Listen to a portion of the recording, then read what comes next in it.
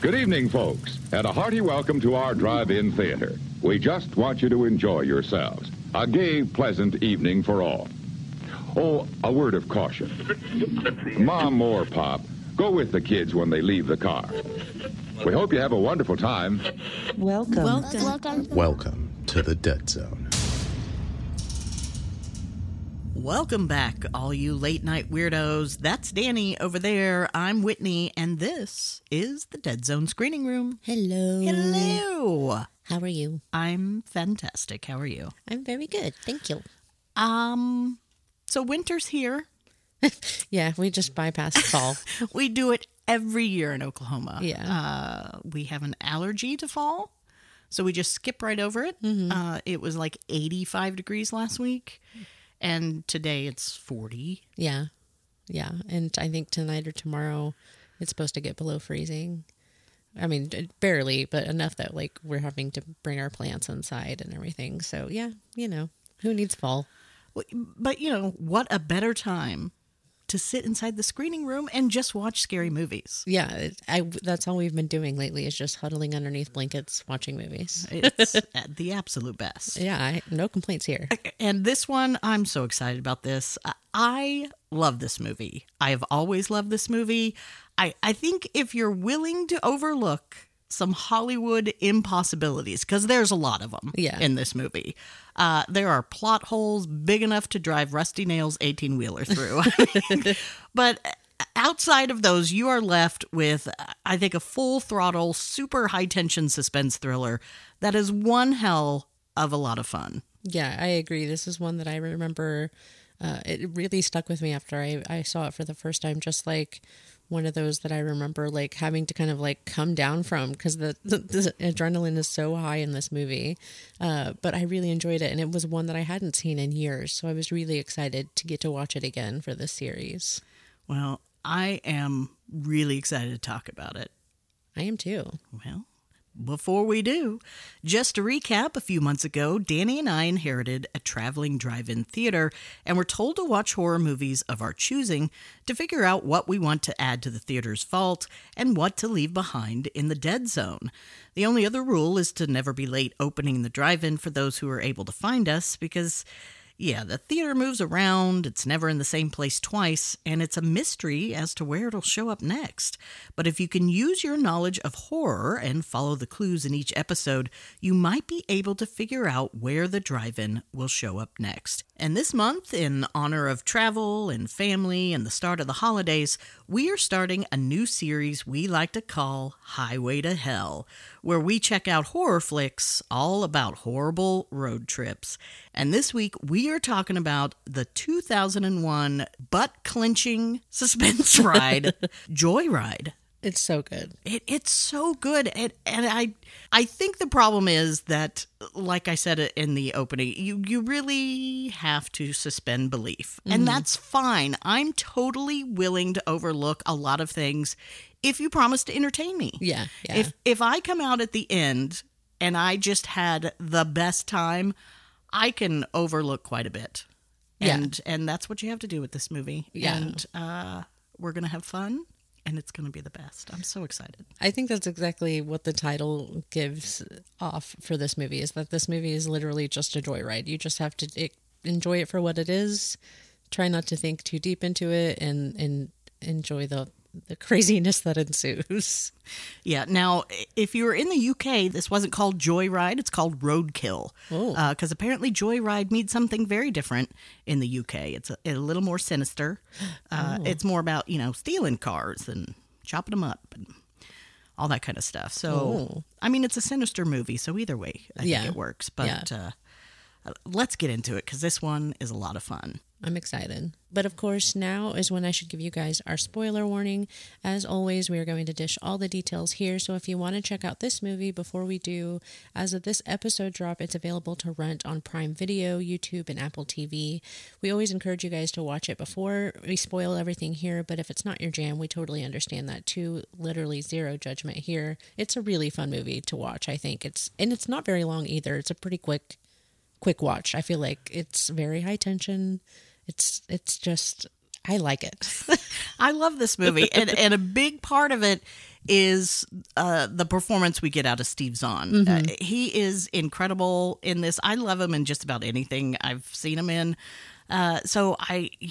Go check out his performance. It is super fun, and really, I think, is a good part of my enjoyment of this movie. Yeah, I feel like this cast is a really good cast for this time. Like it has everybody, I feel like, that was in their height, in their peak at this time in a lot of movies, and just it was a good cast. I love the casting in this movie. Yeah, it's very well done.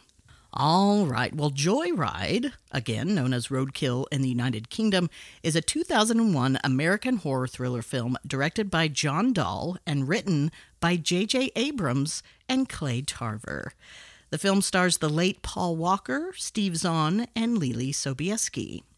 The film opened theatrically on October 5th, 2001, and earned $7.3 million in its opening weekend, ranking number 5 in the U.S. box office. By the end of its run, the film had grossed $22 million in the U.S. and nearly $15 million overseas, for a worldwide total of $37 million. On review aggregator website Rotten Tomatoes, the film has an approval rating of 74%, with an average rating of 6.6 out of 10. The consensus reads, quote, "A well-constructed B-movie thriller, Joyride keeps up the necessary level of tension and chills," end quote. Jack Garner of the Rochester Democrat and Chronicle called the film, quote, "a well-performed, smartly staged B-movie romp that'll keep you on the edge of your seat and have your foot pushing a non-existent gas pedal," end quote. While Peter Travers of Rolling Stone said, quote, "If you're looking to have your nerves fried and your pulse pounded, this is your ticket to ride," end quote. But of course, not everyone was as enthusiastic for this road trip. Kim Morgan of the Oregonian stated, quote, "They're just driving and screaming and running, making the film come off as yet another teen scream sequel," end quote, which congratulations on figuring out how horror movies work. And Felix Vasquez Jr. of Cinema Craze, who just said, quote, "It's a dumb movie." Fair enough. I mean, it's not for everyone, I guess. So there's no question that there are some problems with this movie. One of the most notable ones being that they just couldn't figure out how to end the damn thing. Included in the extras for the home video release, there is a 29-minute-long alternate ending. Wow. And 4 other shorter alternate endings. Not to mention the endings that were shot weren't even the ending that was originally scripted. So they just couldn't figure out what the hell was going on. Yeah. So the main alternate ending features Rusty Nail dying by shotgun suicide, with numerous bodies found by the police in his truck trailer. The other endings featured either Rusty Nail being arrested, being beaten in a fight with both Thomas brothers, being blown up in his truck, or had Rusty Nail run over with his own truck. The ending featured in the actual theatrical cut of the film is the only ending in which Rusty Nail lives, effectively opening the door to the 2 straight-to-video sequels that came out that no one ever saw. So much time and money was wasted shooting all of these extra endings. In the alternate ending where Rusty Nail's truck explodes, you can see a water tower behind the truck as it burns. By the way, a water tower that cost production over $100,000 to build. The original intention was to have the truck hit the water tower and have the water come down and put the flames out so that it would be believable if Rusty Nail had survived. However, time constraints kept the scene from being filmed, and the expensive set piece was never even used. Oh, no. It never got used to film that scene, and then that scene never even made it into the movie. Oh, no. That sucks.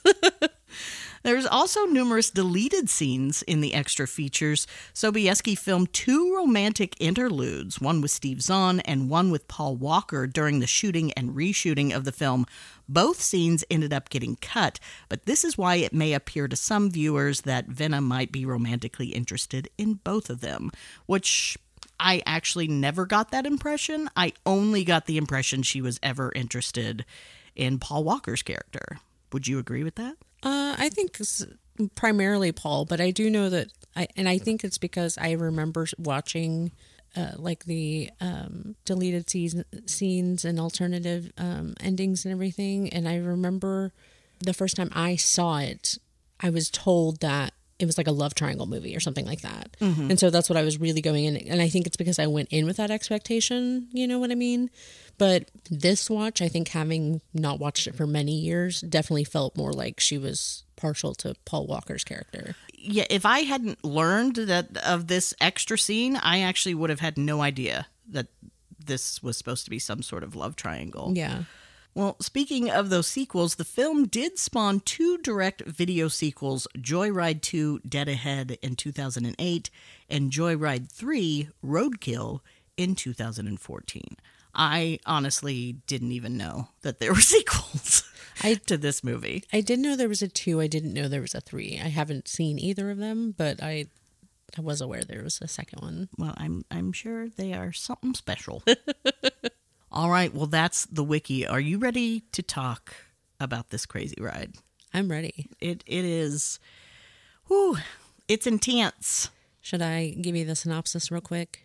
Sure. What are we getting into? So the synopsis for Joyride says it's summer break and college freshman Lewis Thomas has decided to embark on a cross-country road trip to pick up the girl of his dreams, Venna. But Lewis's romantic hopes hit a detour when he stops on the way to rescue his older brother, Fuller, who goads him into playing a practical joke on a lonely trucker over CB radio. Now that trucker, an unseen and terrifying force known only by his CB handle, Rusty Nail, wants the last laugh and revenge. Oh, Rusty Nail. Oh, Rusty. Creepy as fuck. You know, I had a history teacher in the 8th grade. I think his name was Mr. Williams. I thought you were going to say Rusty Nail. I was like, wow. Well, it does tie into that. But every day he had to turn in attendance reports, and someone from the office would come around every hour to pick up everyone's attendance report. And so he would always add stupid names that weren't real, like Rusty Nail and Bill Fold and stuff like that. So every time I hear Rusty Nail, it puts me back in 8th grade. That's amazing. You're welcome. I don't know why I felt I had to share that. I love that. I love random things that are like random silly things that teachers do just because they're teachers and they can get away with it. Yeah. And, you know, I'm sure he thought he was hilarious, and I'm sure all the kids just rolled their eyes. But in hindsight, now that I am an old person, I think it's hilarious. It's come full circle. All right. Well, are you ready for this movie? I'm so ready. I am very ready. Let's do it. So we get our opening credits over random vehicle-related images as we hear different voices over a CB radio. We also get some production company names pop up, and eagle-eyed viewers might spot the name Bad Robot. And if you are a J.J. Abrams fan, then you know that that is his production company. This was, of course, before the company was big enough to earn a logo before the opening credits, where you see the little Bad Robot. But it wouldn't be long. He had already been working on Felicity for 3 years and was about to start Alias, so J.J.'s gonna be just fine. Yeah, I had no idea he was involved with this movie. Totally did not either. So I was giddy to find out that he wrote and produced. Well, the CB chatter and random images eventually transition to a dorm room at 3 a.m. where we are privy to a conversation over the phone between 2 college students, Lewis and Venna. The 2 grew up together in New Jersey, but ended up going to school in different places across the country. Venna at the University of Colorado in Boulder, and Lewis at the University of California in Berkeley. Lewis discovers that Venna has broken up with her boyfriend, which we're quickly gathering is a good thing for Lewis. Lewis is also keeping his roommate up, who has finals in the morning. So Lewis tells him, "Sorry, I'll keep it down," and tosses a Discman at him, implying he should just put that on so he can't hear his conversation, which really means, I'm not sorry at all. Clearly, I think my non-important phone call with a girl is far more important than your ability to pass your final, which actually affects your future. Selfish behavior is fun. We're going to find there's a lot of that in this movie. The scene cracked me up because, he's like, okay, sorry, I'll keep it down. But then, doesn't lower his voice whatsoever. No, the he whole just time. turns over. He's like, so, where were we? Give me the tea, sis. So let's get some introductions out of the way real quick. Lewis's roommate here, Danny, is played by actor Stuart Stone, who has several creepy credits on his resume.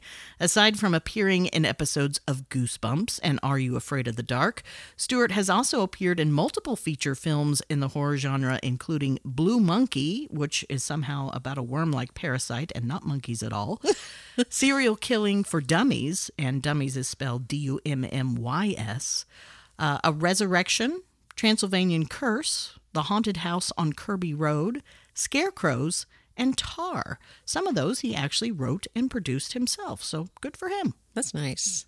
Very nice. Very nice. Well, of course, Lewis is played by the late Paul Walker, who is most recognized for his role as Brian O'Connor in the hugely successful Fast and Furious franchise. But he does have one other creepy credit in the little-known 1986 horror comedy Monster in the Closet, which also starred a very young Fergie, credited under her real name of Stacey Ferguson. Did you actually know about Fergie's little acting career? No, not at all. I knew that she was in Planet Terror, one of the Grindhouse movies. I knew that she was in that, but that was already after she was a bona fide black-eyed pea. Yeah. So I didn't know about way back in the 80s me doing the thing.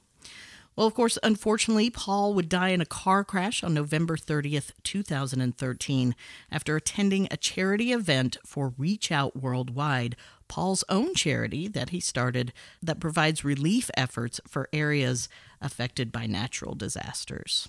And finally, we have Venna here, who is played by actress Lily Sobieski, whose real name is Lillian Rudabet Gloria Elzveta Sobieski. Oh. Which is one of the most epic names I've ever heard. Is. She sounds like royalty from an Eastern European country, and I love it. I was going to say, that name wields some power. Well, she does have a few other creepy credits, including the terrible 2006 remake of The Wicker Man. Not the bees. Another 2006 horror thriller called In a Dark Place, and a movie called Night Train alongside co-star Steve Zahn, who we'll be meeting a bit later. Also, according to her IMDb profile, she likes to collect locks of hair from major stars appearing with her in films. I mean, that's relatable, right? Everyone needs a hobby. Also, apparently, Tom Cruise declined her request when they were filming Eyes Wide Shut. Well, shame on him. Well, next, Venna tells Lewis how she wishes they didn't have to go home right away, that they had more time to decompress. Like, maybe if Lewis had a car, he could stop by Colorado and pick her up. They could have an adventure, just the two of them and a windshield. Well, this prompts Lewis to pull out his plane ticket that he has already purchased for his return home, but the ticket says it's refundable. So Lewis lies and tells Venna he has a car and he's coming to pick her up. Quick cut to Lewis at a car dealership. Lewis has cashed in his ticket and is buying the finest car the price of a plane ticket will get you, and that is a 1971 Chrysler Newport. Yeah, I'm going to trust a 30-year-old freaking car to get my ass literally from one end of the country to the other. That's almost 3,000 miles. Yeah. You better be willing to put down some money to fix that car for the amount of times it's going to break down. Also, during the opening scene, when the camera pans around Lewis's room, a toy model of this very car is visible on the dresser. Oh, that's fun. I hope there was a rusty nail next to it. So Lewis takes his new/old piece of shit car and heads out on the open road. He stops and calls his mother and informs her of his change of plans, that he's now driving across the country. His mother then tells him that they just found out about his brother Fuller, who has been arrested in Salt Lake City. Don't worry about it. It's not your problem. Which is mother guilt speak for go bail out your fuck up of a brother. Why do moms do that? We know whenever they tell us it's fine, don't worry about it. It means it's not fine. Please worry about it. It means I'm worried about it, so you need to be worried about it. And you need to do something that makes me not worry about it, is what it means. Well, Lewis initially takes his mom's suggestion and decides not to worry about it. But that guilt just continues to eat at him, so he pulls a Yui in the middle of the highway and decides to take the 250-mile out-of-his-way trip to bail out his brother. But not before getting pulled over for that illegal U-turn. Oh, yeah, and he also has a busted taillight, so you can have a ticket for that, too. All the tickets. You get a ticket. You get a ticket. So Officer Keeney here is played by actor Brian Lechner, who has a couple of creepy credits worth mentioning. He was in Mimic 2, Electric Boogaloo, and the infamously terrible Christmas horror flick Jack Frost. I'm a fan of Jack Frost. It's a Christmas classic. It's a ride. I didn't say it was a good Christmas classic. Well, next we see Lewis arrive at the jail, and we get our first look at his hardened criminal of a brother, who actually was only in jail for drunken disorderly, who turns out to be tiny, adorable Steve Zahn. I love Steve Zahn. He's probably 80% of the reason I enjoy this movie so much, despite the fact his character is an awful person. Yeah. He's selfish, impulsive, and refuses to take responsibility for his actions. Basically, everything bad that happens to them in this film is his fault. I mean, yeah, at the core of it. Ultimately, yes, 100%. But yet Steve Zahn makes him so damn charming and likable that you continue to forgive him. Mm-hmm. Yeah, he really does a good job.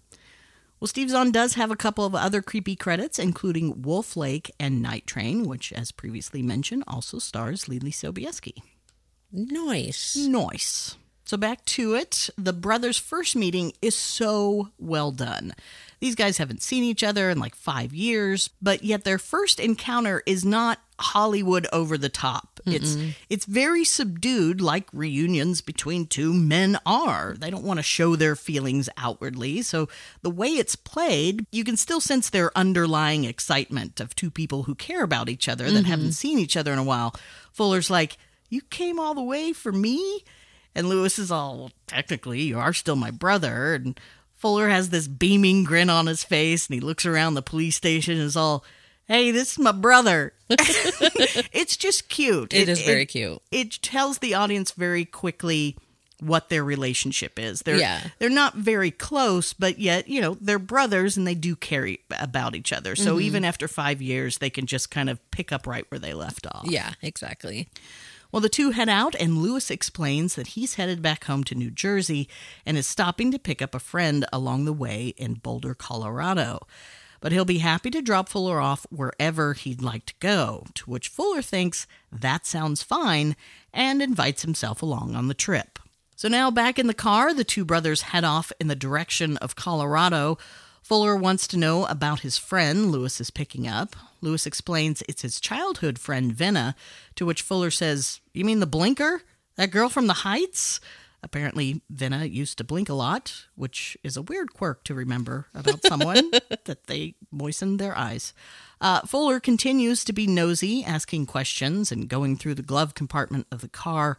Fuller asks if the two are fucking, which Lewis takes offense to, as do I. Must we be so crude? Well, Fuller gets bent out of shape that Lewis got all bent out of shape about the fucking comment, so he goes on to tell Lewis about how he's got the whole situation figured out, about how Lewis has the hots for this girl, so he scrambled to buy this car at the last minute so he can step in and play the part of the neutered boyfriend. Well, this just pisses Lewis off more, who has one of the biggest overreactions I've ever seen. Instead of just saying, "Shut the fuck up, bro," and punching him in the arm like most brothers do, he swerves the car off the road at full speed, nearly crashing into a fence. Yeah, it's quite abrupt. I mean, he brings it to a screeching halt, and then Fuller's just like, so you still good? You need me to drive, or... To which Lewis responds, "No more bullshit small talk about me, my relationships, or my car." All right, dude, chill out, college boy. What is your problem? And it just, I think, is meant to show us, how this is more than simply a mere crush for Lewis. Yeah. He's been in love with this girl probably since they were kids, and now he has this opportunity. She's broken up with this guy, and he really does think he has a shot, and his brother is here making light of that. But still, that's some intense shit, boy. Calm down. Maybe we should take a class or two on reactions. Maybe we cut back on the coffee. Okay. Well, next we see the boys stop at a truck stop. Lewis is on the payphone talking to Venna and explains how he's barely slowing the car down in Denver and will give Fuller a 7-mile-an-hour chance to jump out and roll, and then he'll be there to pick her up. So apparently the plan is he's just taking Fuller as far as Denver, and then he's going to go on to Boulder and pick up Venna, and they'll go on to New Jersey. Meanwhile, as an olive branch, Fuller has had a CB radio installed in the car to pass the time. So back on the road, Fuller jumps on the CB and gets the conversation going. He assigns each of them a handle, which in the world of CB radio would be the same thing as a username in a chat room or forum. Fuller's is Black Sheep, and Lewis's is Mama's Boy, all very appropriate, I think. He asks if anyone can see any bears from their rocking chairs, and gets the reply, "You got yourself a Kojak with a Kodak at 185 past Jamestown." So Fuller tells Lewis he's free to speed like a motherfucker for the next 40 miles. So if you don't know, CB radio, or Citizens Band Radio, is a short-distance person-to-person mobile radio system that allows communication between individuals across multiple channels. It's the same type of system emergency services like police and fire use for communication, only these channels are dedicated for non-emergency use and can be utilized by anyone. So after the 1973 oil crisis, the U.S. government imposed a nationwide 55-mile-per-hour speed limit, and fuel shortages and rationing were widespread. So if anybody remembers the song, "I Can't Drive 55, that's the whole reason why that song came into being, because people were sick and tired of having to drive so slow. That sounds exhausting. Well, at the time, drivers, especially commercial truckers, used CB radios to locate service stations with better supplies of fuel or to notify other drivers of speed traps. But soon people realized they could use them to simply chat and connect with other people, and everyone jumped on the bandwagon, pardon the pun. The popularity of the use of CB radios in the 70s quickly made its way into films and television. Movies such as Smokey and the Bandit, Breaker Breakers, and Convoy made heavy references to the phenomenon, as did television series such as Moving On and The Dukes of Hazzard.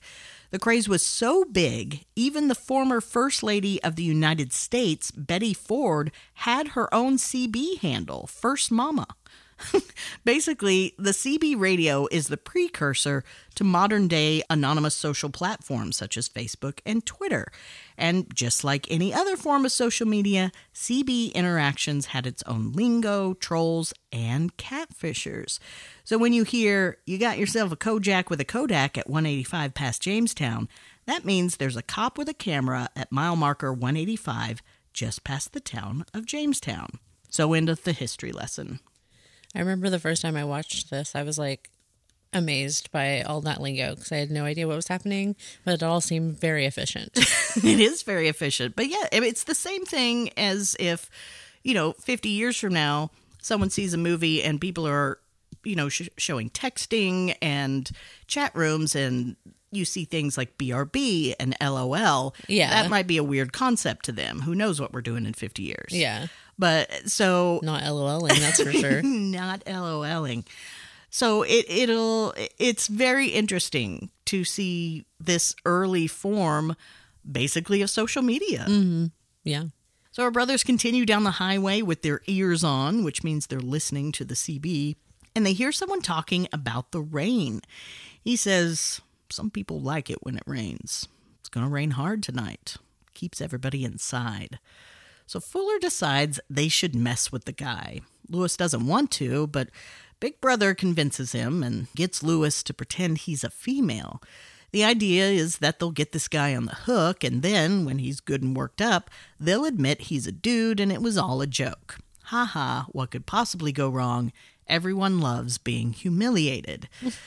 So they learn the guy's handle is Rusty Nail and pretend to flirt with him under the handle Candy Cane. So Lewis, in his best lady voice, says how he likes to pretend the person he's talking to is sitting right next to him, just the two of us in the windshield. If you remember, that's what Venna had said to Lewis that convinced him to buy a car and drive out to pick her up. So now they definitely have the guy on the hook, and Lewis starts sexting? I don't know what we call this. Only it's the CB version. So Lewis is really playing it up, and Rusty Nail is into it. But you can tell he's a little uncomfortable. He even says, I've never done anything like this before. Well, as you can imagine, the brothers are eating it up and laughing and having a good time. But before they can reveal that it was all a joke and in good fun, they lose Rusty on the radio. But oh well, no harm, no foul, right? Nothing to be done here. Movie over.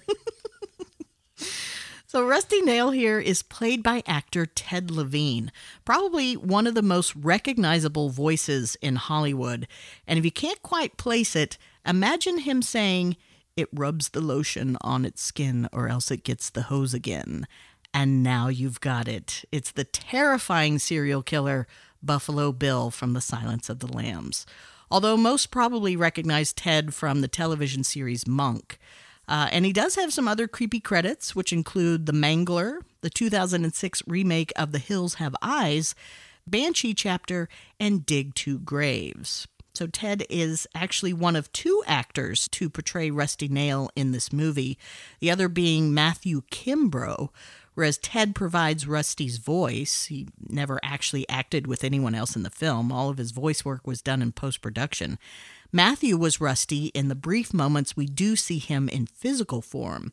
Neither men were credited for their role, nor did either of them reprise their role in either of the two sequels. Also, Ted can be linked to two of his co-stars in other films. He starred with Paul Walker in the original Fast and Furious film, which was released just 4 months before Joyride came out. And he would work with Steve Zahn in an episode of Monk titled Mr. Monk's Other Brother.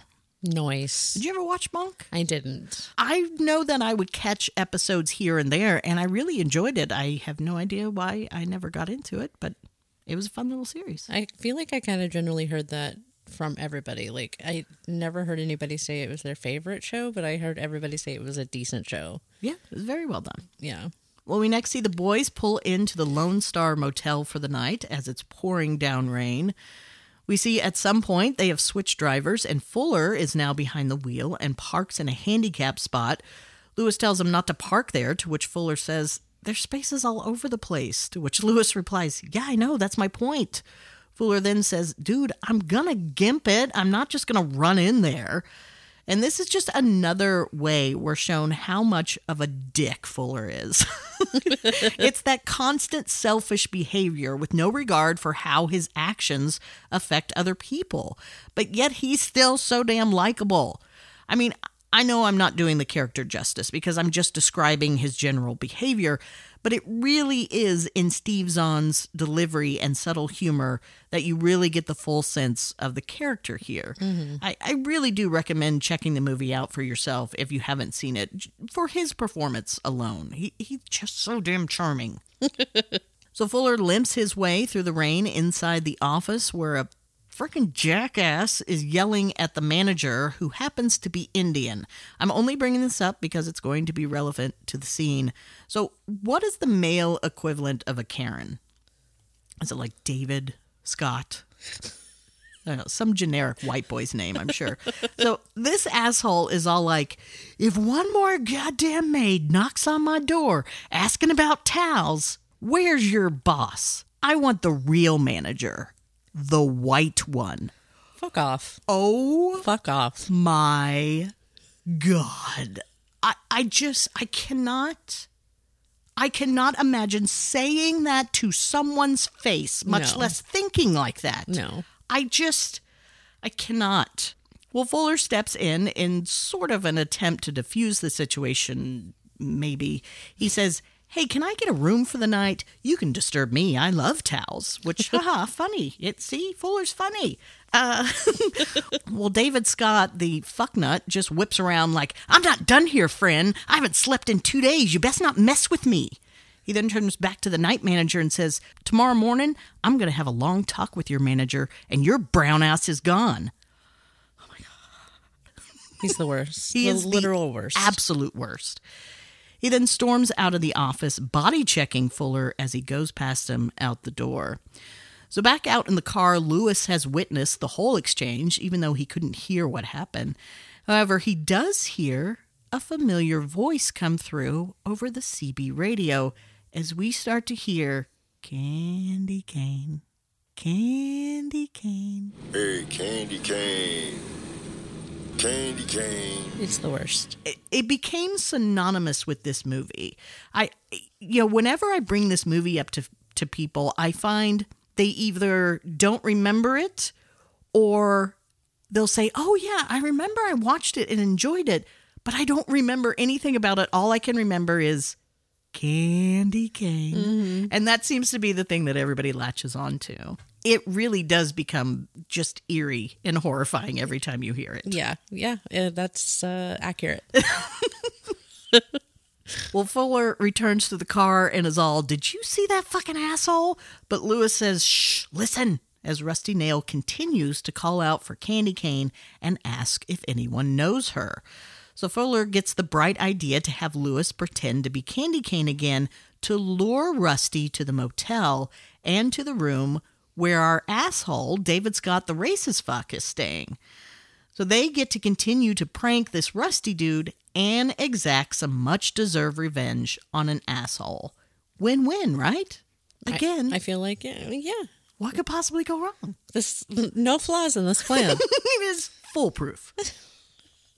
Well, Lewis is, of course, hesitant, but it's super hard to disappoint the older brother that you've looked up to and idolized your whole life. So Lewis agrees and sets the bait. Rusty is resistant to the idea at first, worried he won't be what she expects. But Lewis says, you're a man, aren't you? With a soul and a heart. That's all I'd expect. And that's really where this takes a hard turn from a harmless prank. The entire time the boys have been talking to Rusty, Rusty has been somewhat resistant to the idea of hooking up with someone he just met on the radio. He's remarked he's never done this before. He's worried about being rejected for his looks. He's not this leering predator that's been like, yeah, baby, show me your tits, let's fuck. It's the guys, really, that have egged him on. And now with Lewis's last comments, he's promised him something more than just sex. He's promised him acceptance, which at our core is all anyone really wants, to be accepted for who they are. And I think that's really important to understand, Rusty's motivation here. Again, the message of this movie is your fucking actions have consequences. Yeah. And so keep in mind that everything that's going to happen to them all stems from this original prank. So Lewis, still as Candy Cane, goes on to say, well, I'm in room 17. Oh, and by the way, if you could bring a bottle of pink champagne, it's my favorite. And so the trap is set. The brothers are in room 18 while the racist dickwart, who hasn't slept in 2 days, tries to catch some shut-eye in trap room 17. So later that evening, the boys are watching infomercials in their room. Lewis asks Fuller if he ever misses home. Fuller says, I miss Mom's chocolate chip cookies, playing football with Dad on Sundays, going to... No, wait, that's someone else's childhood. What I meant to say was no. I love this line so much. Again, it's so simple, but yet it tells you so much about their past and why they might have made some of the life choices they did. Obviously, home was not ideal, and maybe he was just looking to get out and get as far away as possible. I mean, it says a lot that both brothers ended up completely on the other side of the country. I mean, they could not get any farther away from New Jersey. Yeah. So there's obviously something going on there that have scattered them far from home. Yeah, absolutely. Well, the boys continue to talk about home, but soon Lewis hears what sounds like a truck's air brakes outside. Lewis tells Fuller to be quiet, and they hear a car door shut. They mute the TV, and Fuller runs to the window just in time to see a man walk past to room 17 and knock on the door. We hear David Scott, the racist fuck, say, "Who the hell is it?" And Rusty answers, "I brought the pink champagne." Fuller begins laughing and is all like, "This is awesome," while Lewis just looks like he wants to throw up. The brothers go over and press their ears up against the wall so they can try and hear more of what's happening next door over the storm that's still raging outside. We then hear David Scott, the racist fuck, let Rusty in, and the immediate confusion from the two men that follows. But then you hear what sounds like a brief struggle, and then some choking and gagging sounds until the room goes quiet. Fuller says, "That's weird." Lewis says he thinks someone got hurt, so he decides to call the night manager to have them check. But the night manager ain't getting out in this rain to check on the racist asshole that treated him like shit, so instead he just calls the room, which we know because we can hear the phone ringing through the wall, and so do Lewis and Fuller. The phone rings a few times, but someone eventually answers, and a muffled voice can be heard. Moments later, the boys' phone rings in their room. It's the night manager calling back to say the man in room 17 reported that everything is fine. We can then hear the TV get turned on through the wall, so the boys assume everything is fine and go to sleep. Ruh-roh. Something tells me everything's not fine. Rookie mistake. Well, before we move on from the scene, I want to talk real quick about how well this movie does at setting up these intense moments, because believe me, I'm not doing it justice. Like, this scene is so simple. It's just two guys listening through a wall. But the way they play that out with the storm outside, so it's hard to hear, so they have to put their ears against the wall, and we're trying to strain to listen as well. So it really puts us as the audience in that room with them. And there's this great shot that director John Dahl does here where there's one of those horrible motel room paintings on the wall that depicts several ships being tossed about in a storm on angry seas. And our brothers are standing on either side of it, straining to hear what's happening in the next room as the camera pans into the scene in the painting until that's all we can see on screen is the painting. And as the real storm is raging on outside and lightning flashes, it reflects off the painting, but it gives the illusion the storm we're experiencing is coming from the painting, not outside. It forces the viewer into this surreal, detached space for a moment where everything feels ominous and somewhat off. It goes a long way to helping you experience some of that dread that the brothers must be feeling in this moment. It's really well done. Yeah, that is one thing that I really enjoy about this movie, and I think I even mentioned it when we were watching it, was just how much I enjoy that this movie not only can, like, you know, get you hyped up or get you really, you know, on the edge of your seat, but it maintains it throughout the whole movie. It doesn't, at least in my opinion, it never really gets too long of a lull or anything like that. And it really, like you said, does a good job at setting up really simple scenes, but doing it in a way that keeps you just tense the whole entire movie. It just does such a good job. Yeah, it does this thing where you feel like at any moment a switch could be flipped and shit just goes nuts. You just constantly feel like you are on the edge of things going crazy. Yeah, exactly. Well, the next morning we see Lewis coming out of the shower and getting ready for the day. Meanwhile, we can hear Fuller outside being questioned by a cop who explains that there was an incident in the motel last night, and he'd like to know if they heard anything. So Fuller does tell the cop that they did hear sounds, and the cop asks him to describe them, and Fuller starts making these stupid choking sounds. He's going, yeah, it was like...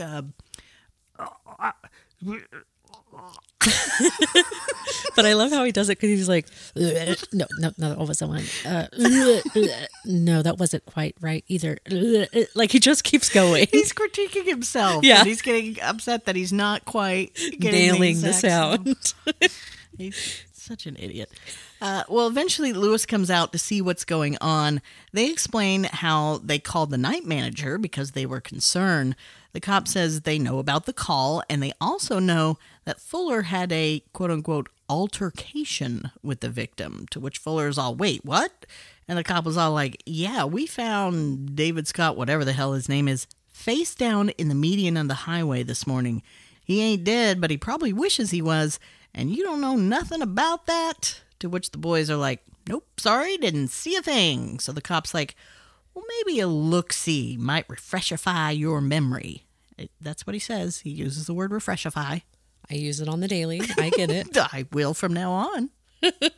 So the cop takes them to the hospital, where we see this guy barely clinging on to life, and the cop says, ripped his jaw clean off as the camera zooms in on David Scott's poorly bandaged face with no lower jaw and just his big old tongue hanging out. It's one of only a couple of gory moments you're going to get in this flick, and quite frankly, it's pretty tame by horror standards. Oh, yeah, for sure. This whole movie, if you like to steer clear of the gore, this might be one you might be able to handle. It's really not bad at all.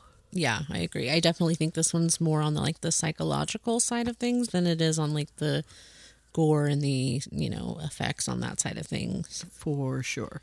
But also, can we talk about this would never happen. The police aren't going to take two people and drive them to a hospital. Number one, you can't divulge people's personal medical information. You can't just bring strangers to a hospital and say, here's people. Look at the horrible things that have happened to them. That's not going to happen. But I never understood why, if we wanted to have this big, huge reveal, why it couldn't be discovered that the boys discover the body in the highway. I never... at the hotel. Yeah. Now, I guess, I suppose, it does lead them confessing to what they did, that they lured the guy. But I think they could have easily found him. Taking him to the hospital thing was just weird to me. Yeah, no, I totally got those vibes the first time I watched it. I remember thinking the same thing because whenever he walks out and the cop's there, I kept expecting them to take them into the room, and be like, did you recognize this guy, or something like that. And so, yeah, when we ended up at the hospital, I don't think I really thought along the line, just because whenever I saw it, I wasn't thinking of it that critically, but thinking of it more in the way of just why did we remove them and have to continue this conversation elsewhere? You know what I mean? When we could have just continued talking there at the hotel. To me, in my head, I was just like, why did we make this go on so long when we didn't need to do that? Yeah, it was a very weird choice. But again, like I said, we are putting those things aside because they have promised to entertain me. And so far, they've done that. Yes. So I will accept your weird hospital scene. Well, like I said, this does put the fear of God in the brothers who decide to come clean, which brings us to your quintessential small-town sheriff character, played expertly by the incredible Jim Beaver, who's most notably recognized for his role as Bobby Singer, my personal favorite character in the hit show Supernatural. I love Bobby. In fact, I think while we're watching, I giddily screamed, "It's Bobby!" You did. I haven't seen it in so long. I completely forgot that he was in this, and it was just a joy to see him. Yeah. Well, Jim Beaver does have one other creepy credit, as he appeared in Guillermo del Toro's horror mystery, Crimson Peak. I haven't seen that movie, have you? I have not. So basically, the sheriff rips them several new assholes. He tells them that he should keep them in custody if he thought it would help. Instead, he's going to treat this like an old-fashioned Western, and he wants the two of them out of Wyoming before the sun goes down. And here is another moment when we all just have to smile and nod and say, okay, Hollywood, we accept your bullshit story. Because there's no way they'd be allowed to leave, right? I mean, I'm not a lawyer, but it seems like they would be totally culpable in that man's attempted murder. I would imagine so. I can't imagine them just being let off like that. No, that does not seem right. Something is off here. Should end right now. The boys are held in custody until they appear in court, which is not as interesting as how this movie plays out. Well, we next see the cops drop the brothers back off at the motel, where we learned that it was Lewis who ended up coming clean about the Rusty Nail situation, not Fuller. Fuller still refuses to admit that they've done anything wrong and cannot see how his actions have consequences.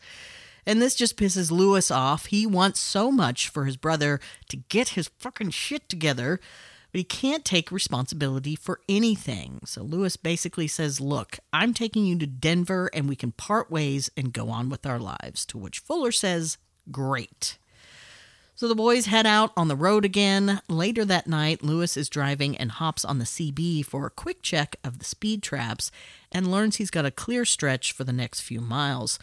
But soon, a familiar voice breaks through. Hey, Candy Cane. Candy Cane. So Lewis wakes up Fuller, who gets on the CB and asks Rusty, what's your deal? He just says that he's looking for Candy Cane. Lewis tells Fuller he needs to admit that it was a joke, but Fuller instead decides to make matters worse and says he talked to Candy Cane about what happened and she doesn't want anything to do with him or his pink champagne, and that he needs to find a good lawyer because the cops are all over his ass. Well, Lewis grabs the radio from him and tells Rusty it was just a joke, to which Rusty just wants an apology. That's it. But do you think that's what Fuller does? Of course not. We're only 30 minutes into this movie. So Fuller once again makes matters worse by calling him a pathetic, lonely, walkie-talkie freak show motherfucker and says he gets nothing from them because all they have to do to make him go away is turn the volume down. To which Rusty replies, you know, you really ought to get that fixed. To which Fuller asks, what? And Rusty answers, your tail light. Bum, bum, bum! Oh my God, he's right behind him! He must have followed them from the hotel and is somewhere behind them. So the boys start to freak out. It's dark out and there's several cars and trucks around them, but it's impossible to tell which vehicle is his. Fuller says they'll be fine as long as they keep driving, but you guessed it, they're almost out of gas, so they're going to have to stop. They take the next exit and pull into a gas station, and it doesn't appear that they're being followed. So Fuller gets out to pump the gas while Lewis goes inside to pay. But when he gets inside, the clerk isn't behind the counter, so he decides now's a good time to use the payphone to call the sheriff back in Table Rock to let him know that Rusty Nail is in the area. Well, outside with Fuller, we can see an ice truck has exited the highway and pulls into the gas station. Well, the driver gets out carrying some sort of club and walks over and gives his tires a couple of thumps. He then takes his trusty beaten stick and heads inside. Fuller starts to freak out, convinced this is Rusty Nail, and starts trying to get Lewis's attention through the gas station window, which he does. Lewis now is on high alert as the man and his stick try to pick out a refreshing beverage. Well, Lewis gets off the phone and goes to the counter to pay for the gas with his credit card, and the man with the stick comes up and is now standing right in line behind him. Lewis signs for the gas and leaves, and he and Fuller get in the car, but the guy comes running outside after them, and so in a panic, Lewis pulls out of the gas station lot, nearly hitting another truck, which causes them to take off in the wrong direction that leads to a dead end, not the highway. The ice truck begins to pursue them down a dirt road until the boys encounter a locked gate and can't go any farther. The truck pulls up behind them and the boys lock the car doors. The man begins to approach the truck and Fuller starts yelling that they have a gun. The man then knocks on the window and says, "And I have a MasterCard." Turns out it was all just a silly misunderstanding, and this guy was just trying to return Lewis's credit card that he left at the gas station. We get a good laugh out of it, and it's a great way to lighten the tension and keep your audience on guard. Now we know we can't trust our narrative and don't know what to expect. Oh, and that giant wooden club he was carrying, apparently that's just to check his tire pressure? I mean, I use a tire gauge the size of a ballpoint pen that can conveniently be stored in my glove compartment. Yeah. But hey, I guess for some people, size really does matter. Well, the guy asks if they're okay to get back to the main road, and Fuller tells him, yeah, now that we're not murdered. So the guy leaves, and our brothers have a good laugh, and Fuller says he's never felt more like a pussy in his whole life, and the two get out of the car to calm down from the near-death experience. The ice truck starts to back up and turn around, and Lewis tells Fuller that they should get to another payphone so he can try the sheriff again. But they start to hear what sounds like another truck. The boys turn around just in time to see an 18-wheeler slam right through the ice truck, sending ice flying everywhere and barreling straight toward the boys in their car. The brothers scramble to get back in the car, get it started and in gear, and plow through the lock gate in front of them just before the truck smashes into them. The pursuit continues on down these dirt back roads, and can I just say how much of a pet peeve it is when they add the sound of tires squealing on dirt roads? Tires only do that on pavement, not dirt. But they add it every frickin' time because the audience expects to hear tires squealing during car chases. Anyway, Lewis makes a hairpin turn that the 18-wheeler is unable to make, so Lewis can now put some distance between them. Except in his panic, Lewis slides the car sideways into a tree, which I guess is fine. The car is still drivable, but it's now hung up on the tree roots. Lewis tries to rock the car out, but it ends up stalling the vehicle right as Rusty has caught up with them.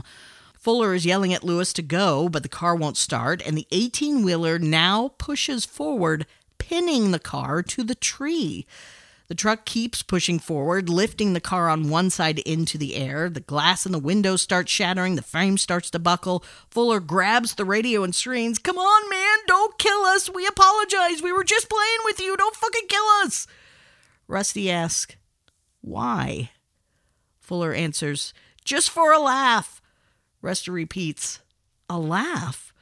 To which Fuller answers, "Just for fun." To which Rusty says, "Well, I was just playing with you, man." And he backs the truck up and simply drives away. This whole scene is so epic and so fear-inducing and toys with your emotions. All of this whole everything. I remember the first time I watched it, I was like, I think this was kind of like my first soiree into like an action type of movie, you know, with that high adrenaline type of scenes. Just because it was never really my jam before. But I think this movie really was kind of the catalyst for realizing that, like, when it's mixed with like thriller and horror elements, I really dig it. Yeah. And I think it was because of this scene that I was just like, okay, we were lulled into that sense of security with the ice truck driver, and then here comes Rusty Nail fucking barreling through everything. Yeah. It's absolutely amazing. Yeah. And again, I certainly cannot do this scene justice. It is so much fun to be just this panicked and terrified with them. Yeah, yes. It's just, and it's exactly like you said. It's the fact that we just get over this crazy moment with this ice truck driver, and the guys are panicking from that, and now they're literally trying to regain their composure. But here comes bigger, badder. Yeah. You know, because the ice truck, it's a truck, but it's smaller than an 18-wheeler. It's like the size of a small, like U-Haul that you would rent to move over the weekend. Yeah. So when this big 18-wheeler comes and literally crashes right through the trailer of the truck. Yeah. And it's just this epic thing. You're like, holy fucking shit, here we go again. And yeah, the whole thing with them being pushed up against this tree, you think it's like the trash compactor scene in Star Wars. Yeah. It really does, I think, just kind of lend credence to how creepy Rusty Nail really is, and his demeanor and his tone, and how he was like, "Oh, I was just playing with you too." And it's like, no, your jokes are different, my guy. These are very scary. This is not a little prank. I'm scared.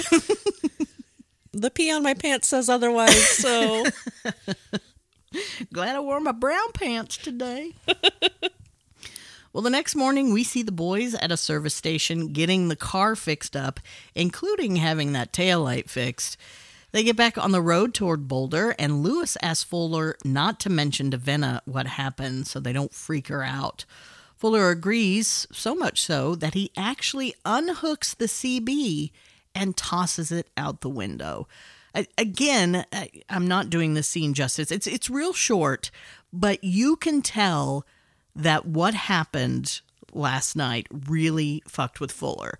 This is the first time we've actually seen him kind of like, oh shit, shaken. Yeah, this is bad. We are in a bad situation. I still don't think he's fully put it together in his brain that he is the cause of it, and it continues to make things worse, but at least he recognizes that this is no longer funny. Mm-hmm, mm-hmm. And that it's not just his life at stake either. Yeah, absolutely. Well, next we see Lewis arrive to pick up Vinna, and she is reintroduced to Fuller.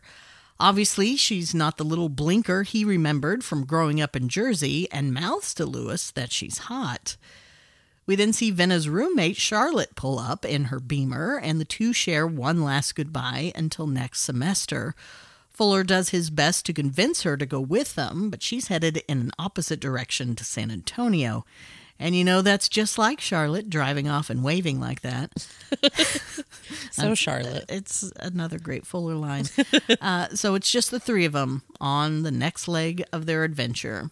It's bananas that all of this has happened and they're just now picking her up. They're just now picking it. The movie's halfway done, and we now finally have our core group together. Yeah. It's crazy. And so much has happened. I know. That's what I mean. It's like... Yeah, it's not like so high intensity. It's not like we've been waiting. It's not like, oh, finally, geez, we pick her up. It's just like, oh my God, what so else much is has going to happen? Well, next we see our trio stop at a truck stop in Nebraska. Now, I know the original plan was to drop Fuller off in Denver, Colorado, and I know after their horrifying encounter with Rusty Nail, Lewis asked Fuller to just come home with him to Jersey, but Fuller declined. So why he is still with them a whole state later, I have no idea. But again, you entertain me, I'll accept it. So here we are. Well, Vinna takes a moment to thank Lewis again for driving her home. She says it's the nicest thing anyone's ever done for her. Lewis puts his arm around her, but that's as far as it goes. Then Fuller, who has been pretending to be asleep in the back, sits up and says, so this is the part where you kiss the girl. Which just makes everyone uncomfortable. It's like, shut up, Fuller. Go back to sleep. Well, next we see our travelers check into the Owl Motel and then head to the local bar to unwind. At one point in the evening, Vinna goes up to the bar to order another round and is hit on by one of the locals. Vinna makes it quite obvious that she isn't interested, which just pisses the guy off. So when Lewis comes over and is all, what's going on? The dude is like, is this your bitch? Because you better shut your bitch up. But Lewis is like, So finally Fuller comes over and just starts screaming at Vinna, shut up, bitch! Are you mouthing off again? And he grabs her by the arm and forcibly escorts her out of the bar. Lewis then just goes, gentlemen, and he too walks out. I don't get it. Was this a win? Because Lewis is acting like something really cool just happened, and they showed those guys. I mean, I get wanting to avoid confrontation, especially after the shitstorm that they just went through with Rusty. But screaming at a woman, calling her a bitch, and manhandling her just so you can pretend to be another alpha male just to avoid conflict is gross. Yeah, not a fan of that. This is not clever or funny. You're just as much of an asshole as the person you're trying to avoid. Yeah. Please don't do this. Could have maybe been an advocate for her in that situation. Yep. You really could have stood up and put someone in their place who was being an asshole. But, it's fine. Also, our bartender here is played by Terry Leonard, who was the stunt coordinator on both this film and on several of the Fast and Furious films with Paul Walker.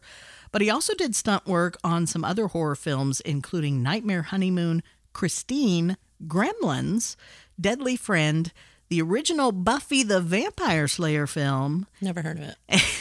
And Netflix's 2018 smash hit, Bird Box. Oh, nice. Also, our local asshole here is played by actor James McDonald. He was in the 2013 Texas Chainsaw Massacre remake, Texas Chainsaw 3D, but he also was in a 1990 film called Two Evil Eyes, which sounds very intriguing. It's based on 2 short stories by Edgar Allan Poe. It stars Harvey Keitel and Adrienne Barbeau, and it was directed by Dario Argento and George A. Romero, only the 2 biggest recognizable names in horror history. Again, you're giving me so many vague things to go off of. I don't recognize any of this. I'm sure that there are people yelling into the podcast ether. How could you not have heard of this movie? Yeah, I actually haven't either, to be honest. I've never. Never. I must now see. Yeah, it sounds really good. It does. Well, back at the hotel, Fuller walks Venna to her room and lingers a little too long before Lewis finally shows up. Back off, Fuller. The boys leave Venna at her room and retire to their own. Fuller turns on porn, but Lewis quickly passes out. Is that something guys do? Watch porn together? I literally was wondering the same thing when I was watching it the second time through, because we've mentioned before that we'll kind of watch it separately and then together and then separately. Meaning this movie, not porn. Yeah, well, yeah. I was thinking while I was watching this movie and that scene, literally the exact same thing you just mentioned, because I was like, they just pop it on and then just start conversating, and I'm like, I just can't imagine. It seems like this should not be a group activity. Yeah, I mean, like, whatever. I don't even care how many people are in the room. It's just like, it just feels like I never do that just to have a heart-to-heart with my bestie. You know what I mean? Like, it was a really bizarre situation. I thought in both, well, not both, but the first time I watched that and then this time when I watched it, I thought he was in his own room, like, talking to himself. Oh. And that's why I was like, oh, okay, he's about to just hang out with some porn. That's cool. And then, yeah, when it turns and there's somebody else in the room and they're just popping on porn together, I was like, okay, well, I guess friends will be friends. That's what they do. Yeah, they're brothers. That adds another element that, to each his own. But yeah. I'm It's weird. I'm sorry. It's a little weird for me. Yeah, if someone I'm not shaming you. It's just a little weird for me. Yeah, but if someone I'm not involved with sexually, especially my brother, was like, yeah, hey, want to watch some porn? I'd be like, is there nothing on Netflix? Everyone's really liking that Squid Game. Maybe we could check that out. I just, no. Maybe not. Maybe not. I'd rather not. Thank you, though. Well, Fuller, knowing damn well his brother has passed out, asks him if he and Venna are just friends, because if they're more than that, just tell him and he'll back off. So when Lewis's drunk ass doesn't answer, Fuller makes his move and heads back over to Venna's room and offers to make them both nightcaps.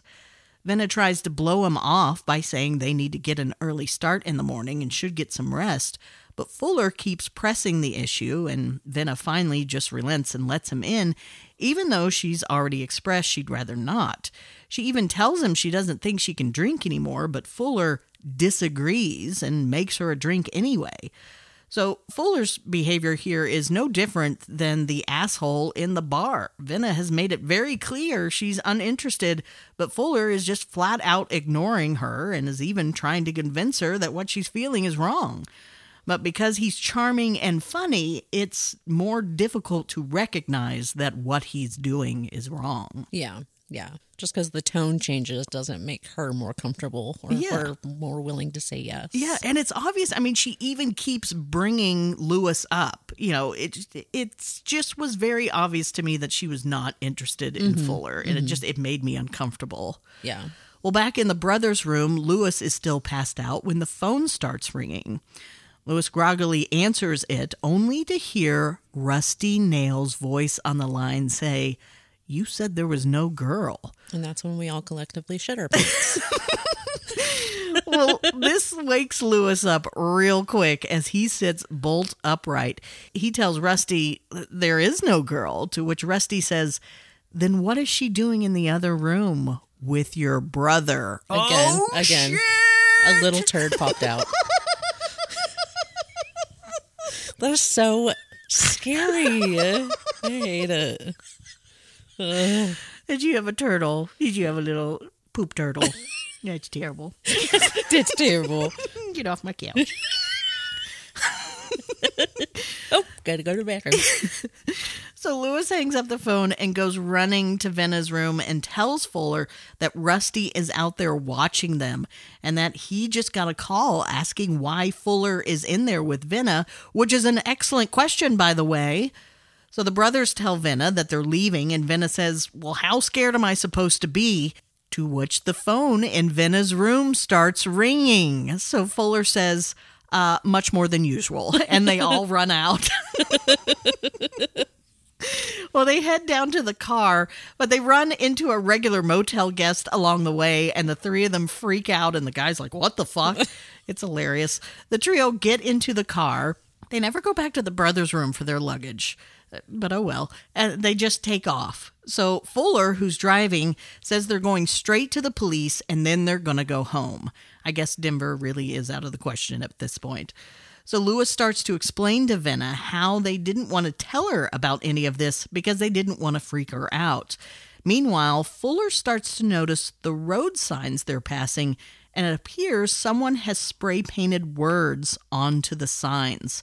The first one reads look, the next one reads in, the next one reads thee, and the next one reads trunk. Fuller slams on the brakes and pulls over. Lewis asks him what the hell he's doing. Fuller explains about the signs, and Lewis says, how do you know they're for us? As Fuller points to the final sign that he stopped in front of that says Lewis. So look in the trunk, Lewis. So they all get out, and the guys don't want to open up the trunk because it could have a dead body or a head or a bomb inside. But Venna says she's not getting back in the car until she knows what's in the trunk. So she takes the keys and opens it. And inside is the most horrifying thing the brothers could have ever hoped to see. The fucking CB radio. No, thank you. That's right. The very one Fuller threw out the window. Rusty picked it up off the side of the road and has kindly delivered it back to them. And then Venna gets my favorite line in this movie when she says, I'm not going anywhere until someone tells me why I should be afraid of a radio.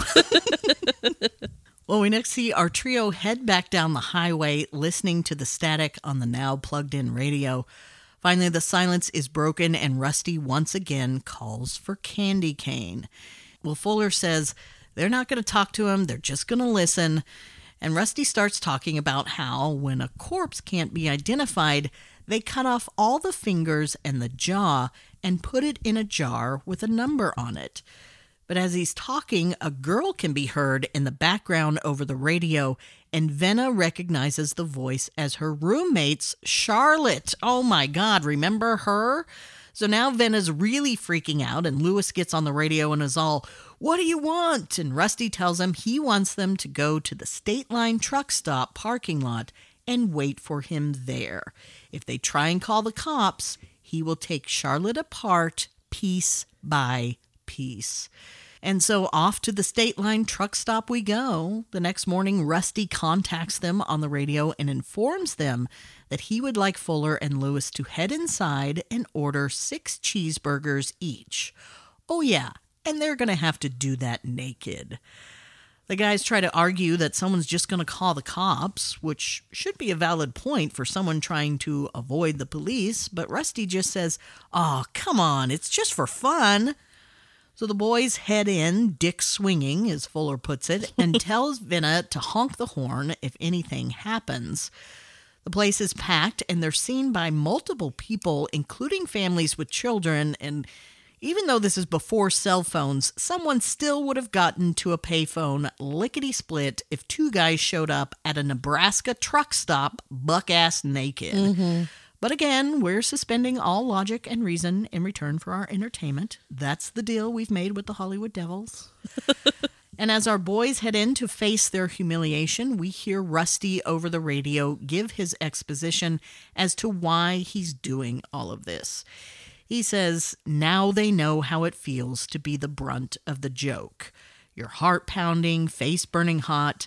Now they know what it feels like to be the fucking punchline. Venna says, "They told me what they did to you. I'm very sorry." Rusty says, "It's a little late for that, isn't it? I bet your friends had a really good laugh seeing me in the rain holding my bottle." Venna responds, "Sometimes people don't know what they're doing. They don't think what they do can really affect anyone." To which Rusty replies, "Well, that's a lesson your friends will have to learn the hard way." Well, back inside, our naked brothers, minus the band, approach a waitress and ask for their 12 cheeseburgers. The waitress asks if they want fries with that. They're then approached by the manager, who wants to know if this is some kind of fraternity stunt. But before they can explain what's going on, Venna starts laying on the horn outside, so the two take off running. And if you listen very closely as they run out, you can hear Rusty somewhere in that restaurant laughing. We never see him because we never actually see Rusty's full-on face, but you can hear him. He's actually in the restaurant at that point. It's a pretty cool little Easter egg. So creepy. Well, back on the road, we learn that Rusty left instructions with Venna that if they ever want to see Charlotte alive again, they are to meet him later that night at another predetermined spot, which, when they get there, turns out to be a giant cornfield in the middle of nowhere. So Rusty contacts them and tells them that something special is waiting for them about 100 feet up the road, and that they'll need to get out of the car. Fuller, of course, wants to argue and is all like, "I'm not taking one step." But Venna has had enough of his bullshit and is like, he has Charlotte. Do what he says, get the fuck out of the car. And so they do. And they walk their 100 feet. But they soon realize nothing is there, and they're only out of the car, so Rusty can come riding up in his big old scary truck and chase everyone off into the corn. So everyone goes running, and we get a nice game of cat and mouse in the corn as our trio runs through the rows with a giant 18-wheeler chasing after them. Eventually the group gets separated, and Rusty stops the truck, pulls out a spotlight, and starts playing Brenda Lee's "Everybody Loves Me But You" over the loudspeaker. We see our three heroes in different parts of the corn quietly trying to find each other, but it's Rusty who makes first contact and grabs Venna. He then gets her in the truck and drives away without Lewis or Fuller even realizing she's been taken. Eventually, the brothers find their way to each other, and when they discover Venna is missing, Fuller starts trying to blame Lewis, saying, "How could you let her out of your sight, man?" To which Lewis is like, "Fuck you, man, you're an asshole." Everything's coming to a head right here. here. Oh my God. Well, he's all like, "Damn it, Fuller, you let her out of your sight too. Take some goddamn responsibility." Well, as the boys are arguing, they hear Venna scream for help and see a ball of fire shoot into the air. They run in that direction, only to discover the hood of their car has been set on fire, and Venna's screams are actually coming over the radio. Lewis grabs the radio and screams into it, "Leave her alone, please, we'll do whatever you want." Rusty says, "Do you feel like meeting me at a hotel later?" He then tells him to meet him in Medford, the next town over, and be at room 17 at midnight. Don't be 1 minute late. Oh, and if you could bring a bottle of pink champagne, it's my favorite. So Lewis grabs a bottle of pink champagne that Rusty has left on the front seat of the car, and just in time as Fuller pulls him away, and the fire on the car reaches the gas tank, and it explodes. I feel like right here is where we need to give a shout out to Venna, because poor thing, she just got picked up, just thought she was going on a little road trip, goes to a bar, gets yelled at, berated again by one of the people she thought she was going to be friends with. Mm-hmm. She's just constantly being pursued by these men that she's like clearly not interested in, but nobody's taking no for an answer. Except for the one she is interested in, who is just too timid to make a move. Yeah, exactly. And then, she's just thrown into this cornfield situation where she's like, "No, he has my friend. Get your ass out of the car. Let's take care of this shit." And then she's fucking kidnapped. It's like, Venna, the VIP, she deserves, I hope, a good life after this. Poor Venna. Yeah, unfortunately, things aren't going to get too much better for Miss Venna. Yeah, it's not uphill from here yet. I mean, I guess I should say things are going to get worse before they can get better. We're hoping things get better. Shame on them for putting this poor girl through it. She just wanted a nice little calming road trip. Is that so much to ask? Well, the boys make it back to the highway and see that Medford is 7 miles away. They also see a bar in the distance and decide if they're going to make it in time, they're going to need a car. So Fuller starts scoping out the lot and looking for an unlocked door. He finds one in an old pickup truck and hops inside and immediately attempts to hotwire it. But Fuller isn't having the best of luck, and soon a patron comes out of the bar. The boys feign like they're having car trouble, and the guy even offers to help. And just when they think they're about to get busted, the truck starts up and the two are on their way. However, as they pull out, we do see the owner come running out of the bar and screaming at them that they're stealing his truck. Well, next we cut to the motel room where Rusty is holding Venna. We see he has strapped her down in a chair and is adding more tape around her head so she can't scream. We also can see that he's placed the chair in front of the motel room door and he's rigged up a shotgun so that if the door is open, it will cause the trigger to be pulled, essentially shooting Venna and killing her. But don't worry, Venna is attempting to pull the upholstery tacks out of the chair in an effort to use them to escape. So let's hope that works out. Fingers crossed. Also, Rusty is once again listening to Brenda Lee on the radio. This one is called I Wonder. And I wonder why we've added this odd quirk at the end of the film. It seems pointless at this late in the game. Yeah. Or whatever. Meanwhile, the boys pull into town and quickly discover there are multiple hotels in town, and Rusty never specified which one they're supposed to go to. So now the boys have to go to every fucking motel and check every room 17 until they find the right one. And so they do, pissing several people off along the way. Finally, they're down to the last motel. It's always the last place you look, right? It's gotta be. Well, before they get there, we see Rusty call 911, and he says he'd like to report several dead bodies. That's not good. That's not good when your villain is already predicting that your heroes are going to be dead. Yeah, it feels like he shouldn't be making that call. Who gives you the right, sir? Well, shortly after, he watches through a window as Lewis and Fuller arrive, jump out of the truck, and start knocking on room 17. Fuller tries the knob and discovers it's unlocked. He turns the handle and announces that he's coming in. We cut to Venna, who can hear the guys outside as she closes her eyes and turns her head, waiting for the inevitable. But when Fuller opens the door, nothing happens. They go inside, check the place out, but it's empty. All of a sudden, the phone rings. Lewis answers it, and here's Rusty on the other end asking how it feels to be on the receiving end. Lewis demands to know where Venna is, to which Rusty answers, who? Lewis says he's not kidding, but Rusty says, see, you might not be kidding, but I am. That's the point, get it? He then says, you know what I like to do, Lewis? I like to pretend the person I'm talking to is sitting right next to me. Of course, this clues Lewis into the fact that Venna and Rusty are right next door in room 18. Remember, when they first pulled the prank on Rusty, they were next door in room 18, and now the roles have been reversed. So Lewis tells Fuller that he's going to keep Rusty on the phone and that Fuller should go outside and see if he can see Venna through the window of room 18. So Fuller does, but he can't see in the window, so he decides to go around back of the motel and see if he can see anything there. Lewis is able to keep Rusty talking, which enables Fuller to figure out which bathroom window belongs to room 18. Fuller gets a peek inside and sees Venna tied to the chair and the shotgun set up to shoot her. But before he can do anything, Rusty comes to the window, busts it open, and grabs Fuller, pulling him halfway through and places his hand over his mouth so he can't yell out. He tells Fuller, watch this. It's going to be hilarious.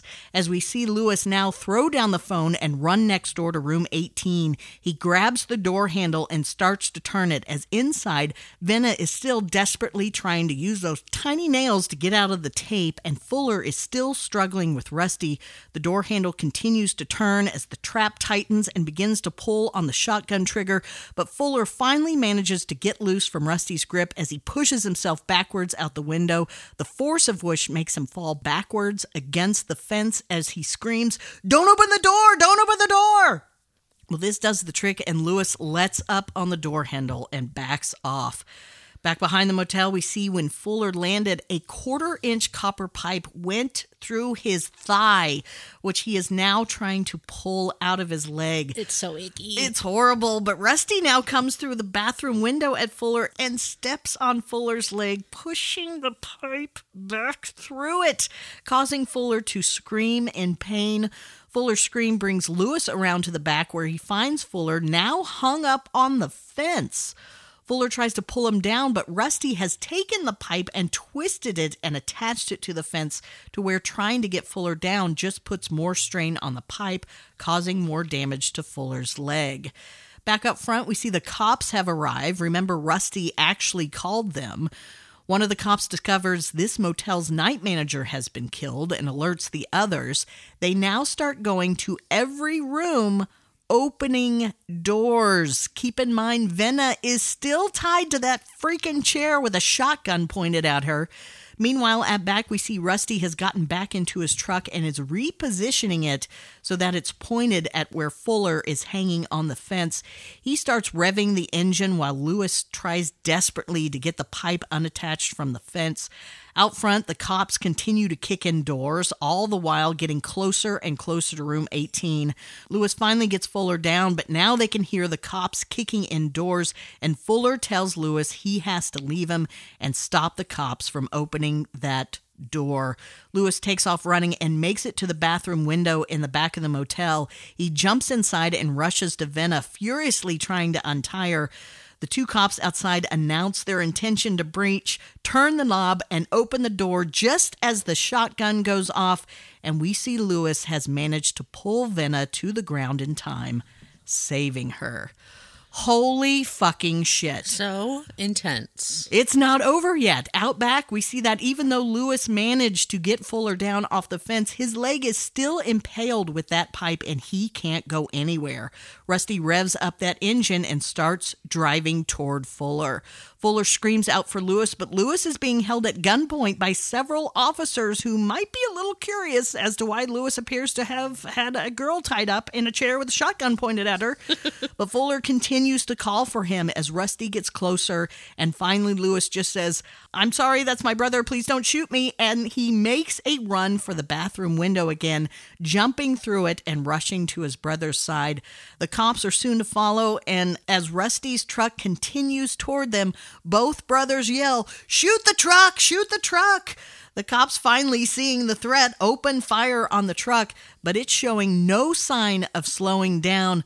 Lewis and Fuller continue to try and free his leg from the pipe, doing so just in the nick of time and diving out of the way as the truck barrels into the fence and straight into the back of room 18, sending Venna and all the other cops running outside to safety. I am exhausted. This movie is a ride, y'all. Oh, it is a joyride. When the truck finally comes to a stop, the cops make their way back inside room 18. When they open the truck door, they discover the driver dead in the front seat and Charlotte still alive in the back. In our final scene, we see our trio being checked out by medics. Lewis asks one of the cops if they figured out who that guy was. The cop tells him he was just some trucker named Jones. He drove for some ice company in Wyoming.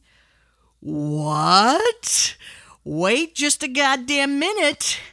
Just then, over the radio in the ambulance, we hear a familiar voice come through. "Breaker 19, looking for a break westbound I-80. How's that storm looking?" "Looking forward to the storm. Keeps everyone inside. Washes everything clean." Hard cut to black, roll credits. Rusty's still alive. And we can't ever breathe again. Oh my God. Never lets up. Never lets up. It is crazy intense. You're just... It's exhausting in the best possible way. Yeah, and I think that's what works for me in action movies like that, because now I can pretty much sit down and enjoy any sort of movie, but to keep me fully engaged and everything, I definitely need that, like, maintaining that adrenaline rush when it comes to action movies. And that's what this movie does a really good job of. There's not a whole lot of lulls. There's not a whole lot of, like, I mean, honestly, there's not a whole lot of, like, character building. That's why you were saying, you know, when we have those small snippets and moments of dialogue and things like that, they're really important because that's all we're really getting, because the good chunk of the movie is dedicated to these action sequences and these scenes with Rusty Nail and everything. So I love that they do use the moments that they have of character building to do it so well and do it so personally for each character. That way, the rest of the time can just be spent with all of us on the edge of our seats. Yeah, and, you know, luckily, this was done by a character-building master, J.J. Abrams. You know, I mean, think about some of his greatest work. Lost, I mean, that's all about character building. Exactly. And so he is able to do that in such a small window. Like you said, most of it is just this balls-to-the-wall action. And so when we do get these tiny little moments, he uses that to his full advantage, and you get a lot of insight into these characters just in very small ways. But it's enough that you're endeared to these people and you care what happens to them. Even if Fuller's a fucking asshole, you still love him. Makes me crazy. Lovable asshole. So, just to recap, if you didn't pick up on what happened here at the end, Rusty Nail is still alive and well. It turns out he killed that ice truck driver. Remember the guy with the club that returned their credit card? He either killed him after that encounter or the guy died when he crashed through the trailer of his truck. Regardless, whenever it happened, he used that guy's body and put it in the driver's seat of the truck so that he could escape. So it was Rusty. That was him all the way up to the end. He had Fuller in the headlock and was like, watch this. He goes and turns the truck around, but that's when he puts the body in, sets the truck to drive into the fence, and he takes off and is able to escape. I as much trouble as they had finding an ending, I don't hate the ending. Yeah, I agree. I think if this ending suffered from anything, it would be just the lack of just a few details or maybe just a few clarifiers, because, like you said, it is easy to it happens so fast, it is easy to kind of miss what happens. So even if maybe just a few more seconds of explanation or some other details previously that could have helped to plant that seed a little bit better. But I don't hate the ending at all. I like the fact that, Rusty didn't die. Now, I don't necessarily think that needs to lead to many sequels, but I enjoy the ending for what it is. But I do think that, and I think this has to do with the fact that, like you said, they didn't have a whole lot of clarification on their own end on what ending they wanted to do. So when they landed on this one, I think those small details just didn't get put in, Yeah. But I think I agree. I enjoy the ending overall. Totally fine. Yeah. This movie, I think, like a lot of Hollywood movies, it kind of falls victim to studio heads a lot. The thing with this movie was, there's a thing in the industry where they will put a rough cut of a movie out and they will show it to what they call test audiences. They'll do a screening for these people who I believe they're paid to come in. I don't know. But they come in, they show them the movie, and they're just asked to give their honest feedback. What'd you think of this? And that way, before they put it out to a mass audience, if something isn't testing well and people are like, oh my God, we hate this ending, we hate this character, they can go back and make tweaks and try and make it better. So this movie had the same kind of treatment, but they kept going back and re-showing it in all these different versions, and it's just like they were so terrified of disappointing audiences that they were trying to make this perfect movie. It just seemed like anytime someone would complain about it, they were like, oh my God, we got to go back and reshoot it. They worked on this movie for 2 years. 2 years. Yeah. That's crazy in Hollywood time. to work on one project. That is insane. And it's because they kept going back and doing all these reshoots. And, you know, here we have this story where, you know, all these deleted scenes of these romantic interludes that never happened because they kept trying to decide, do we want to add that in? But then that wouldn't test well. And so they'd change this, or it became this crazy, it's like, fucking leave it alone. Yeah. Just leave it alone. You're never going to please everyone. It's not going to happen. So just have some confidence in your movie and just do it. Just do it. Just do it. And they just tried to make too many changes. But still, I think we still got a crazy fun movie. And that's all this is. This is not a great movie. It's just fun as hell. Yeah. It's fun as hell. Yeah. Every time I watch it, I just have the best time. Yeah, I absolutely agree.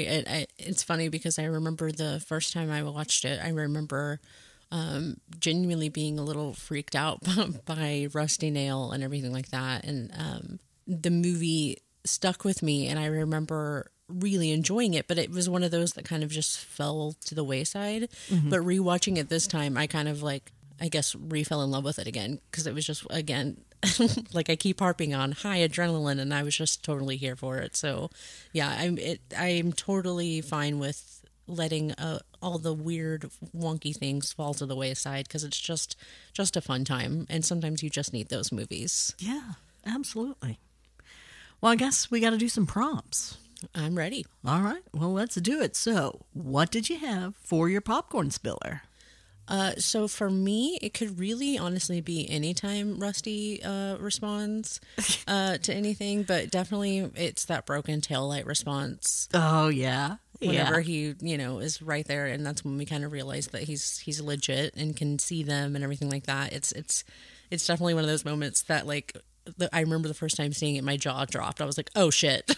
Yeah, it's literally that the call is coming from inside the house moment. Yes. It's like, oh my God, it's so much closer than you think. Yeah, it's really super effective. And to a lesser extent, because we've already done it once with the taillight, but again, when he does it to Lewis and tells him that he's at the hotel and he knows that Fuller's in the room with Venna. Yeah.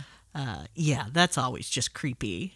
What was it for you, your popcorn spiller? I just kind of put the entire scene with the ice truck guy. Yeah.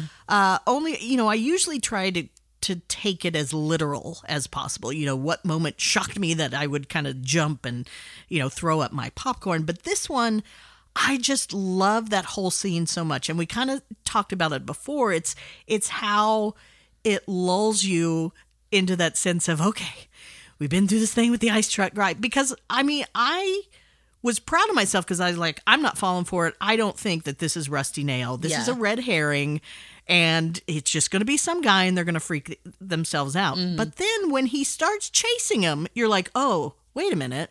Why is he chasing him, though? Yeah. Now I'm a little nervous. Could I be wrong? And so when you find out he's just returning their card, you're like, okay, good. I was right. Everything's fine. It's fine. I can breathe. And holy fucking shit, here comes a big truck. and what you don't realize, I only realized it going back when I did my second watch through this time to do my notes. When they are leaving the gas station trying to get away from the ice truck guy, if you remember, I said they have to swerve out of the way to miss a truck that's coming into the gas station. Yep. That's Rusty Nail. Yeah. That is his truck. Yeah. And so it's kind of his fault that they go the wrong way and end up getting trapped. And so I love that detail, that little detail that you might not pick up on your first walk. So that whole thing of just thinking you're safe and then, holy shit, here comes the real threat. It's great. Yeah. It's great. So who ended up being your scene stealer? It's Fuller. Yeah. I hate him as a character, but I love how Steve Zahn plays him. Yeah. You make me hate you and love you at the same time. Curse you and your wizardry, Steve Zahn. What about you? So mine ended up being Venna, and I know that like her role's pretty small in this movie compared to like our main dudes, but I do enjoy the fact that like she comes in and really, I mean, despite the fact that she's scared, does kind of take charge of the situation. Absolutely. And I enjoy the actress Lily. She was in, like I said, quite a few movies during this time period. Quite a few thrillers and horrors and stuff like that, and I just really enjoyed her when she was kind of in her height of it. So I was excited to see her again on the screen, just because it had been forever since I had seen her. So immediately I was kind of gravitating towards her, and then I was reminded again of just kind of like sometimes you just need that lady to kind of come in and be like, no, you guys, everything's fucked up here. Just get your shit together, get out of the vehicle, let's go. Yeah, pull your head out of your ass, and let's take care of business. Yeah. I think the casting here as a whole was just spot on. Mm-hmm. I mean, Ted Levine as the voice, you couldn't pick a better voice. Oh, for sure. I cannot hear anyone else say Candy Cane. Yeah. No thanks. Yeah, all the casting was great. Mm-hmm. It was so good. So now this is going to be an interesting one. The next two, I am really curious what you went with. So what did you have for your gorgasm? Well, of course, I mean, you kind of mentioned it. The gore is a little lackluster in this movie, per se. But I will have to say that I do enjoy the little bit that we do get. So I did go with the businessman with the ripped jaw.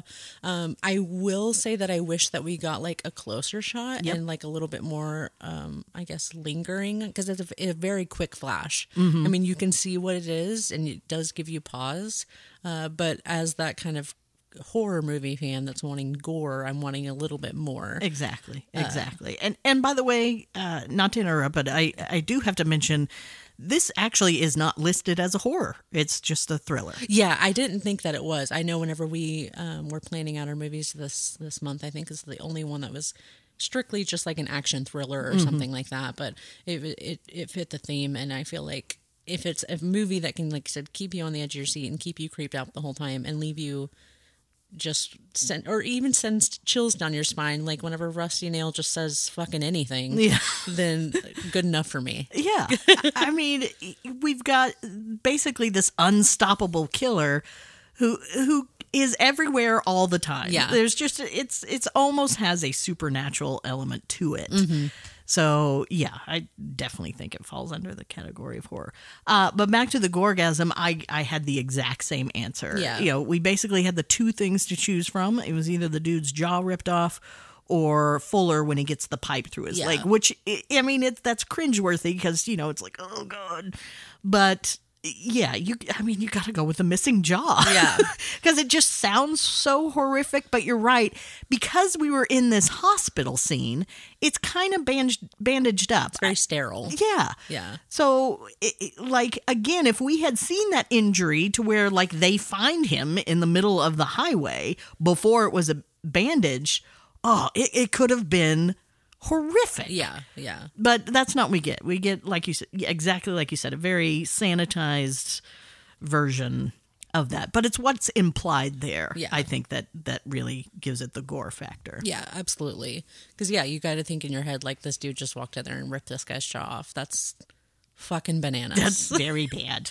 Very, very bad. So who ended up being your memorable mortality? I have nobody, because nobody dies. I mean, technically, we do have a couple of deaths. We know the ice truck driver dies, and that the night manager at the last motel dies. Yeah. But those are both off screen. Yeah. So Yeah. what's to remember? Yeah. Nothing. Yeah.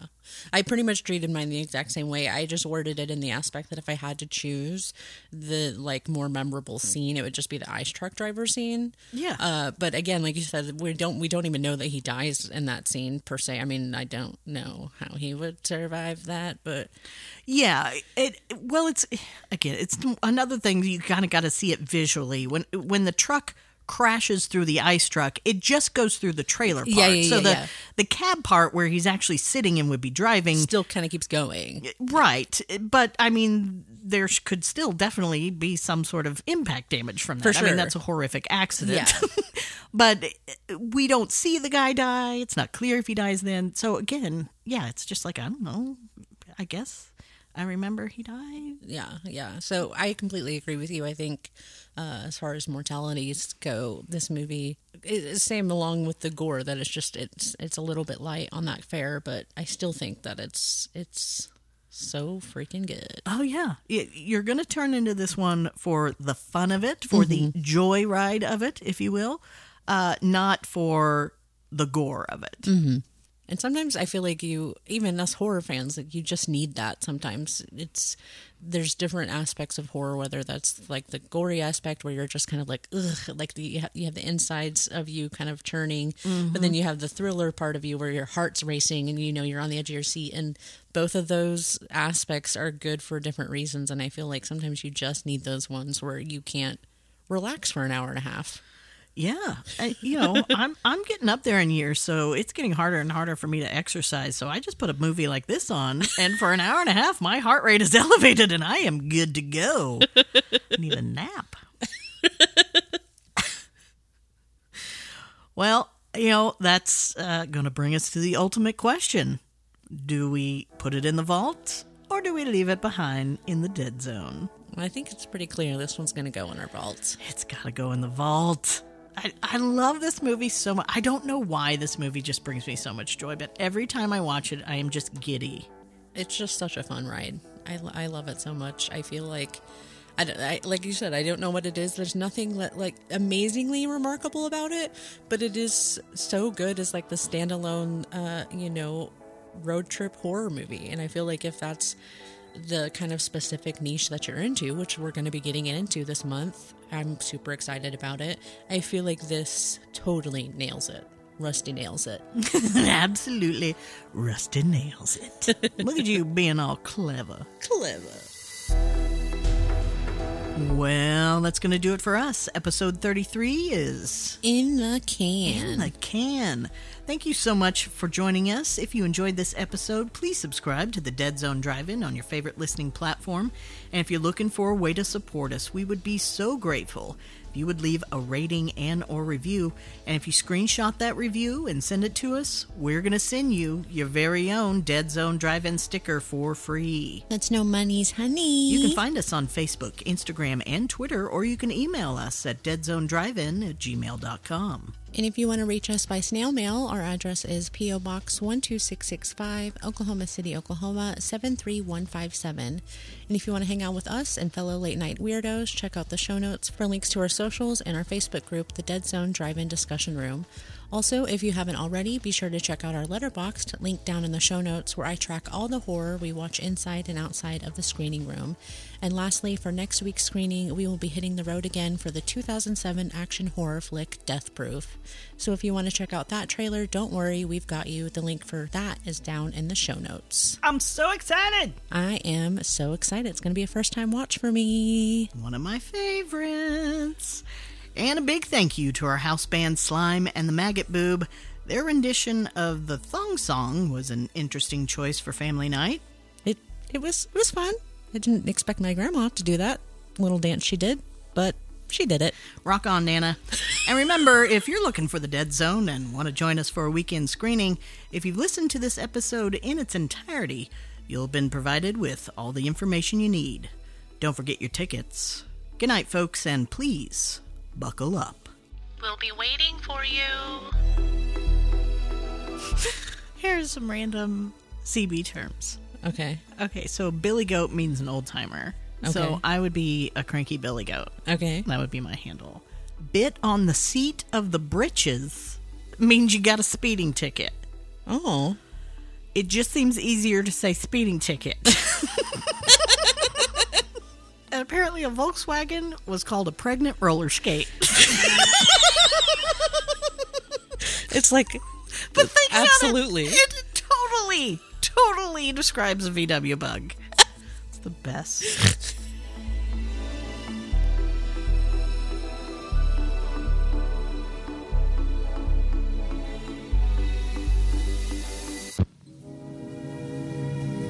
And now, folks, it's time to say goodnight.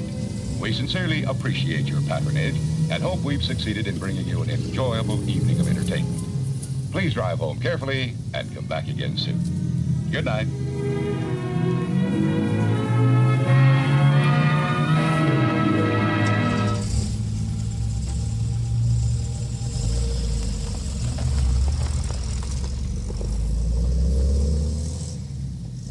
.1.10.0.9.0.3-114.96197.